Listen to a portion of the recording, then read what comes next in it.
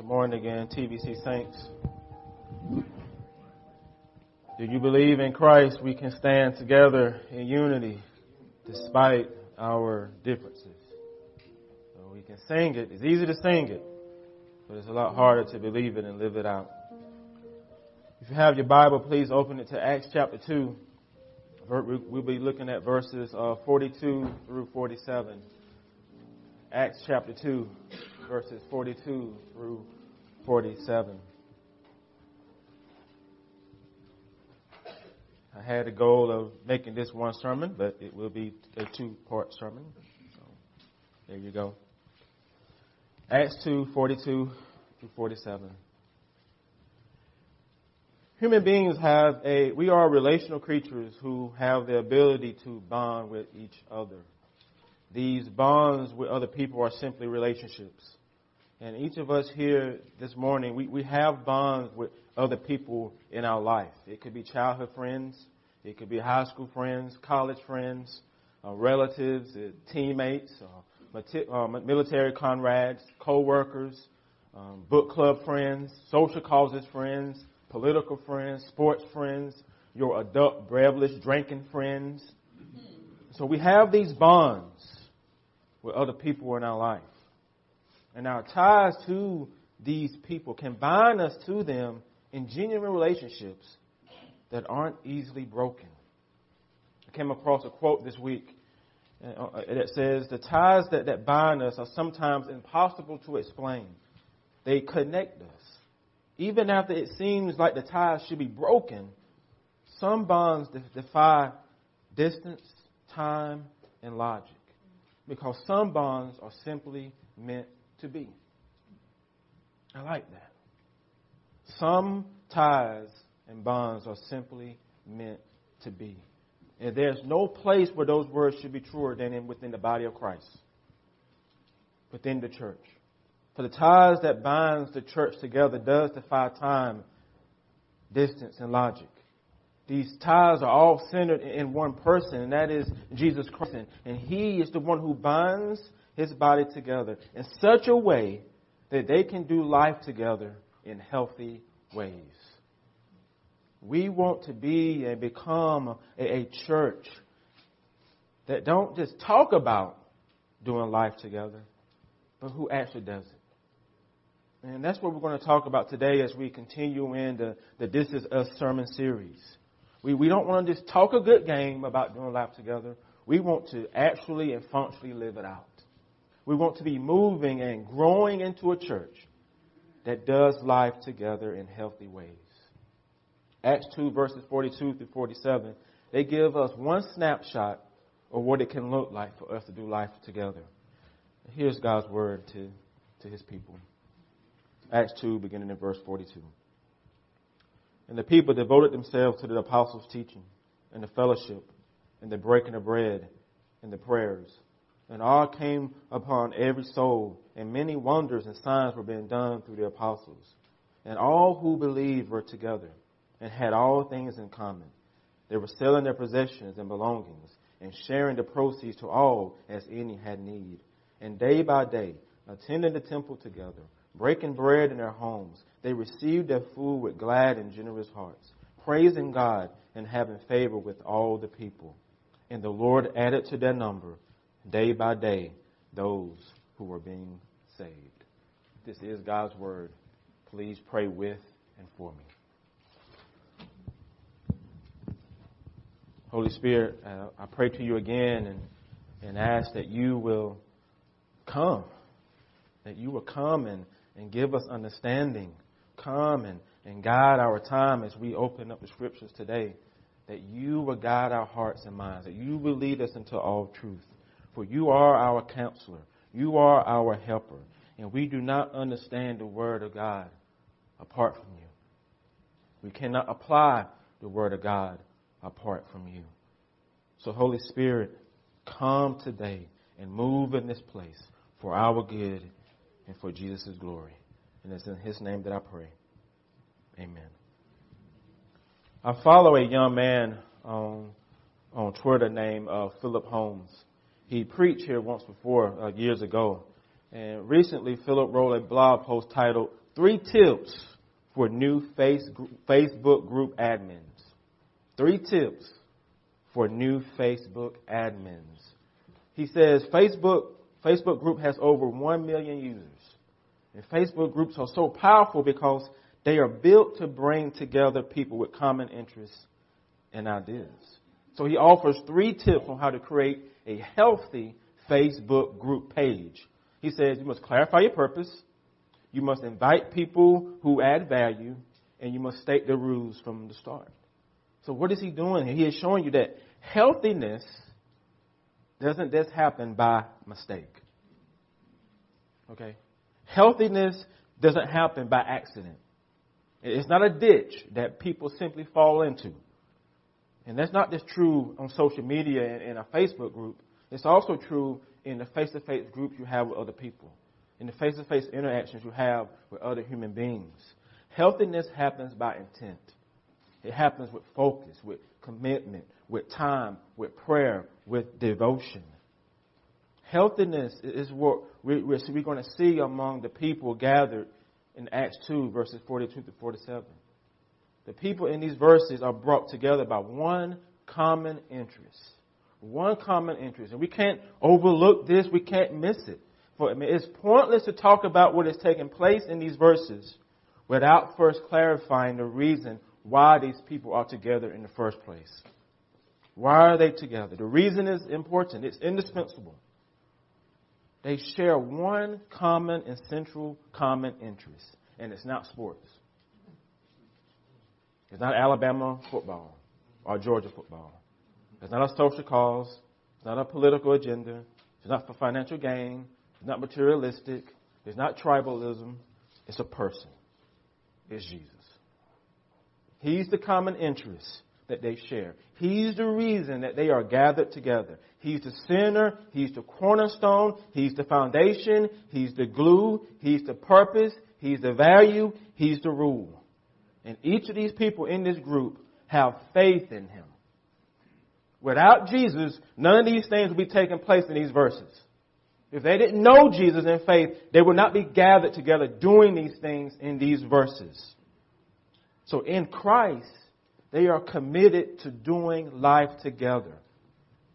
In Christ, they're committed to doing this. So they believe in him. They trust him. These people are believers. They're Christians. And everything that takes place in these verses naturally overflows from their relationship with Christ. All their intent, all their commitment, time, and devotion comes from Jesus. It comes from their faith. In Christ, they're committed to doing life together. He's their motivation. And He's our motivation for the same things, but do we actually believe it? Many of you here know the gospel. You know the gospel through and through. You know it like the backside of your hand. You know Christ came on this earth to die in our place for our sins. You know that His life and His death and His resurrection makes it possible for sinful people to be made right with a holy God. You know these things. You know this. You know that in Him we have forgiveness of sins. You know that in Him we are reconciled to the Father. We know that in Him we are adopted into God's family. And some of you know this. You believe this. You have saving faith in Christ. But tell me, has your faith made any difference in how you relate to other believers? Has it made any difference in how you relate to the brother and sister that sits next to you every Sunday in our congregation? Now, for those of you who don't know Christ, then today is your blessed day. Because you can come to Him right now, at this moment. Acts 4:12 says, there is no salvation in no one else. There's no name given under heaven by which man must be saved. No other name given by which we can be saved and be made right with the Father other than Jesus Christ. So how do you be saved? How can you be forgiven? Confess your need of Jesus. Confess you're a sinner to Jesus and repent of it and turn to Him. Turn to Him. But what does that mean, Pastor? It means you must believe and trust in Jesus. Surrender to Him and rest upon Him alone for your salvation. And when that happens, you belong to him. And when that also happens, please know, it ain't just going to be you, Jesus, and your blood family. Okay? Because he brings you into his church. He brings you into his body. He unites you with other believers once you receive him as saving faith. He doesn't redeem you and place you on the island. He redeems you and places you in the body. Okay? He redeems you and places you in the body. He adopts you into God's family, into his church. And all believers now share one common interest, and that is our faith in Jesus Christ. He's at the center. He's at the center. And guess what overflows from that faith? It's a desire to be with his people. His people. It's a desire to gather with his people, to be around them, to connect with them, to do life with them in healthy ways.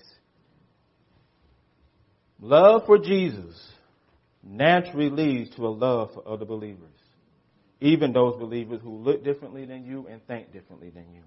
And if we don't understand that, there's a lot about Jesus that we really don't understand. Because I can't say I love Jesus and not love my brother or my sister in the faith. Remember the quote that I read earlier. The ties that bind us are sometimes impossible to explain. They connect us even after it seems like the ties should be broken. Some bonds defy time and distance and logic because some ties are simply meant to be. The finished work of Christ, his life, his death, his resurrection are the ties that binds us together as believers. And that defy time, distance, and logic. They bind us together in this local body. They connect us deeply. They allow us to do life together. Is our faith in Jesus Christ leading us to a devotion to do life with one another in healthy ways? Look at your life and tell me who's who in it. Who are you doing life with within our local church? Well, you ain't going to do life with everybody, but we need to be doing life with somebody. And they need to be doing life with you. The believers in our text, they naturally gravitated towards one another. And when you read narratives, narratives that Luke is telling us what happened. He's telling us what has taken place in the early stages of the church. And what you see is they're together without being guilted into it, without being shamed into it, without a program, without a ministry moment, or without a flock note. Okay? They desire to be together. It's an overflow from their new faith in Christ. And that's what we sense when we read these verses. He's showing that this is organically taking place in the life of this early church. And what he is describing for us, it serves as a purpose for us as an example that we can glean from. It's history, but we can learn from it. We can apply what they're doing into the life of in our church in 2018. As I said earlier, it's a snapshot of what believers can do and how they can do life together. He shows us that they are doing life together in two places. That is worship and community. They are doing life together in two places, worship and community.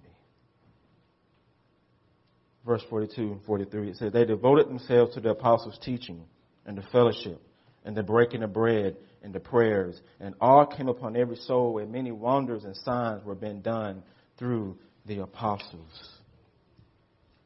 Their devotion means to hold fast. They continue steadily. It's steadfastness. It's perseverance. That's what that term means. And think about that. Take that to heart. What comes to mind when you hear words like devotion and perseverance and steadfastness? Something should come to mind. Something should come to mind. Because doing life together won't be without conflict.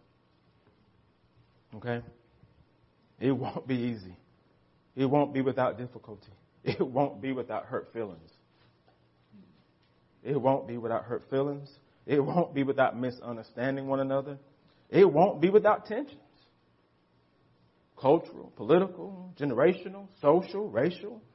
Doing life together won't be without sinning against one another. You must embrace this. We must accept this. Do not place the village church on a pedestal that it cannot stand on. If you think we're going to be a church in which we don't ever hurt each other's feelings, then you set yourself up for a lot of disappointment. Because it will happen. We're not perfect, and we're never going to be a perfect church. But we're praying and striving to be a cross-cultural, multi-ethnic church, a melting pot of people coming from different races and backgrounds and cultures and political views and economic statuses. And I'm telling you, it's going to take a whole lot of devotion and perseverance and steadfastness in order for us to do life together. Do you think bringing us together in the melting pot is going to be easy? It's not easy. We need perseverance. We need the steadfastness. We're going to need devotion to one another. It's going to take those things that come from a growing relationship with Jesus. Our faith in Him gives us this devotion. It gives us steadfastness. It gives us perseverance. Without those things, without Him doing those things in us, we will church hop. And we'll leave here when difficulty arises or when we don't get what we want. Okay? A church like this, everybody gives up something to be part of it. It ain't going to be like the church you left. We're different. We're building something different. And if we ain't willing to lay things down, we're going to leave when we don't get what we want. When we get our feelings hurt.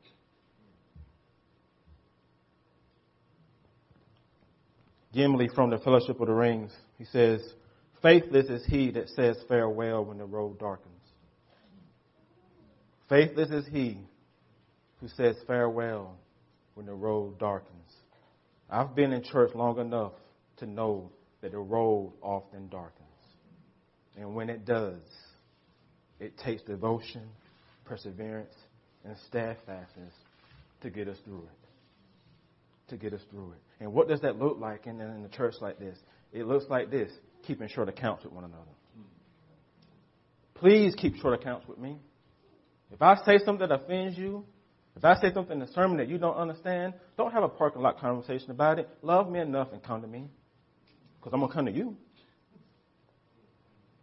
Or I have Cynthia email you. That's a joke. Now some of you are going to be freaking out on Monday. It takes repentance. It takes reconciliation, confession, restoration, forgiveness, being open to correction. It takes valuing people over being right. Valuing people over being right. That's what it would look like in a church like this, to be devoted and have perseverance and steadfastness in this church. Even in the early church in Acts 2 here, these brothers and sisters in these verses, they're going to need the same devotion, the same perseverance, the same steadfastness that faith produces in order for them to do life together. We can have a tendency to idolize the local church, but they have issues just like us. We're just seeing the early stages of it. But why do you think Paul wrote all those letters? Did he write it because they did everything right? Man, he was dealing with issues. Because when you get a group of people together, stuff's going to come out. The issue is, can we deal with it in a healthy way? Can we deal with it in a healthy way? Church is often like marriage. It is. When difficulties arise in your marriage, do you leave or do you deal with it and work through it? You deal with it and work through it. And that same type of mentality has to be within the church. Deal with it and work through it in a way that honors Christ.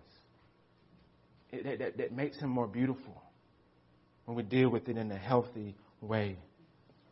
These believers, they're devoting themselves to corporate worship. They're holding fast to worshiping together. Verse 46 says they attend the temple together day by day. They attend the temple together day by day. And Luke is describing for us that they have a continued devotion to corporate worship. They persevere in it. They're steadfast in it. And corporate worship is different from individual worship. Corporate worship is when the saints gather together to worship their God as a body. This is corporate worship. And when the saints of God come together and they worship Him with one voice in unity. And attending corporate worship together is a practical way that we can do life together in healthy ways. How do you feel about worshiping with God's people? How do you feel about it? Is it joy? Is it gladness? Is it frustration? How do you treat corporate worship? Is it a checkbox? Is it just tradition? Or is it just to appease your parents? Is it a high priority, low priority? It should be joyful. It should be part of our life. It should be in our family calendar. And hey, we are worshiping creatures. We are. And in fact, thousands of people will assemble later today in U.S. Bank Stadium in Minnesota. And millions more will gather around their television. Corporate worship will go down today during Super Bowl 52. People are going to shout. People are going to sing. People are going to dance. People are going to praise. And some people are going to pray. It may be Philadelphia. And that same fire, that same passion, that same excitement and joy that we're going to witness from NFL fans, we should have when we gather in corporate worship to worship the God of gods. That same fire. That same passion we should have. Psalm 122, 1 and 2 says, I was glad when they said to me, let's go to the house of the Lord. I was glad. Our feet have been standing within the gates, O Jerusalem. That's what I'm talking about. That's what I'm thinking about. Are we glad when we come to worship with other believers? Are we happy to be in the house of our Lord? Are we happy? Hebrews 10, 24 and 25 says, let us consider how we can stir one another along towards love and good works, not forsaking the meeting together, as is the habit of some, but encouraging one another, and all the more as we see the day drawing near. Make it a habit not to give up meeting together. Persevere in doing life together by attending corporate worship. Make it a priority. Devote ourselves to being present. Remember, love for Jesus always leads to love for His people. And that involves being with them in corporate worship. When we gather for corporate worship, there are certain elements that needs to be present. And we see this in these verses. Like I said, this is narrative, but some of the things that Luke is showing us here, we can also implement in our church as well, particularly the elements that we see him talking about. So these elements were present in the early church. These believers, they continued to persevere in the apostles' teaching, the breaking of bread, and the prayers and the fellowship. What does this mean? What does these words mean? The apostles' teachings is the teachings that the apostles received from Christ Himself. This is a testimony of Jesus of Nazareth, His life and His death and His resurrection. Luke 24, beginning in verse 44, it says, Jesus said to them, these are the words that I spoke to you while I was with you, that everything written about me in the law of Moses and the prophets and the Psalms must be fulfilled. That He opened their minds to understand the Scriptures and said to them, thus it is written, that the Christ will suffer and on the third day will rise from the dead, that repentance and the forgiveness of sins shall be proclaimed in His name to all the nations, beginning with Jerusalem. You are witnesses of these things. And that is part of the teaching of the apostles, the gospel. That's what they're teaching these early believers. In Acts 44, verse 33, it says, with great power the apostles were given their testimony to the resurrection of the Lord Jesus. The believers devoted themselves to sound teaching, sound preaching, sound doctrine. They weren't devoted to just anything. They were devoted to the teaching of the apostles, the ones that were witness to the resurrected Jesus. And that also means they submitted to their role in the life of the church. They received them as their leaders. They sat under their leadership. For Christ commissioned these men to undertake this ministry. And for these men, that included working miracles and signs, because they healed a lot of people throughout the book of Acts. As verse 43 says, all came upon every soul, and many wonders and signs were done through the apostles. And so, doing life together by participating in corporate worship, it involves a devotion to sound teaching and preaching and doctrine as believers. That all of us must be committed to those things. It involves a submission to officers and elders that God had placed in the church in order to edify the church. The whole body does this. And what does this mean for us in our particular little church? Now, we have Sunday equipping classes each week. And these classes offer another way for you to sit under sound teaching, to edify you spiritually. And I challenge you, if you have not been a part of it, to plan to be a part of one of these classes throughout the year. They will edify you. It will. The second element present in corporate worship in the early church is the breaking of bread. And this is communion. That's what Luke is talking about here. That's the breaking of bread. It's a reference to the Lord's Supper. It was instituted by Christ himself during the Last Supper with his disciples. And he says in Mark 14:22, well, I think I deleted it. Oh, here we go. As they were breaking bread together, after blessing it and broke it, he gave it to them. He says, "This is my body, and this is my." And he took the cup, and when he had given thanks, he gave it to them, and they all drank from it. And he said, "This is my blood of the new covenant, which is poured out for many. Truly, I say to you, I will not drink again of the fruit of the vine until I drink with you, till I drink it new in the kingdom of God with you." So this is communion taking place. And the early church did this. And what does communion is? What does it mean? It proclaims the Lord's death. It's done in remembrance of him. And the juice and the bread, they don't become Christ's body or blood, okay? And we're not physically eating his body. Christ's presence in communion is completely spiritual. In the Lord's table, whenever we do the Lord's table once a month, that meal is for your spiritual nourishment. It's to strengthen you in your union with Christ. It's not just something we simply do as a ritual. It's for your benefit. It's for your spiritual nourishment. And every church who is a church of Christ should be serving the Lord's table. It is an important part of our worship. And every believer can partake of that meal. Now, Paul says in 1 Corinthians, he gives a warning. He says, "Therefore, who eats the bread and drink the cup in an unworthy manner will be guilty of concerning the body and blood of Christ." So we must examine ourselves each time we come before the Lord's table. We must examine ourselves before we receive the elements. And finally, the third element in corporate worship is prayer.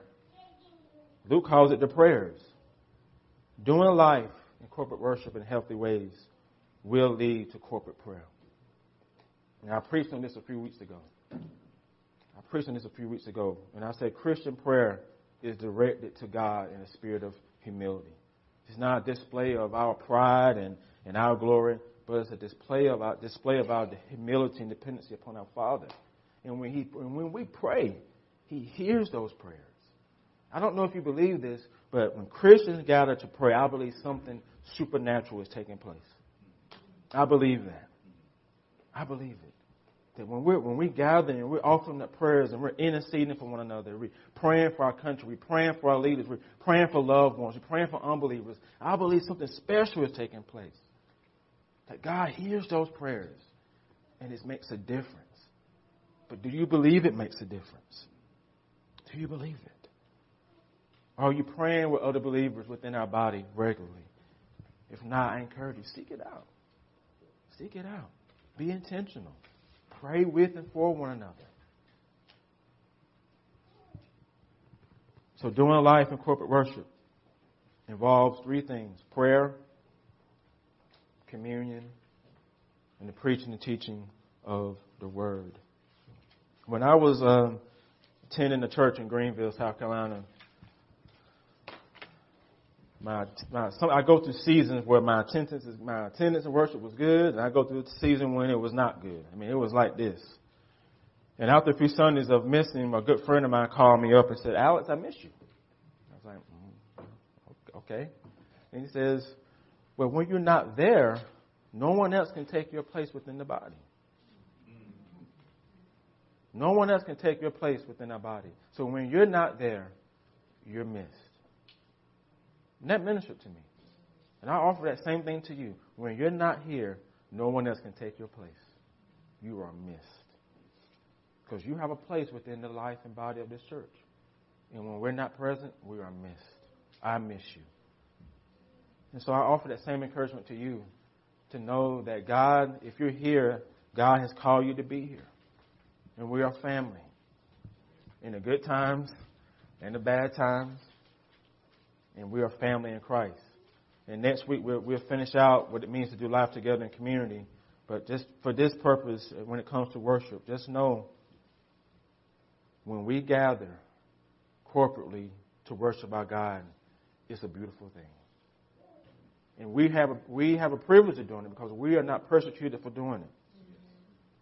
And so we are blessed to be here in our country where we can have the freedom to do this. I have the freedom to preach God's word to you without fear of losing my life. Other brothers and sisters don't have that freedom. There are 3 pastors now that are going to be on trial in Iran for doing what I'm doing. They are on trial for preaching the gospel. And if they are convicted, you know what that means for them, death. And so we should pray for these 3 pastors. Please pray for them because their life are on the line. And so as we think about that, if we think about it in the grand scheme of things, why not be part of it? Why not connect? Why not join with one another? Because if times does get dark, this is going to be what gets you through. When all else fails, it's your brothers and sisters in Christ that's going to do life with you and help you get through the dark times. So be joined together with one another. Let us pray. Lord Jesus, I thank you that it's because of you that we are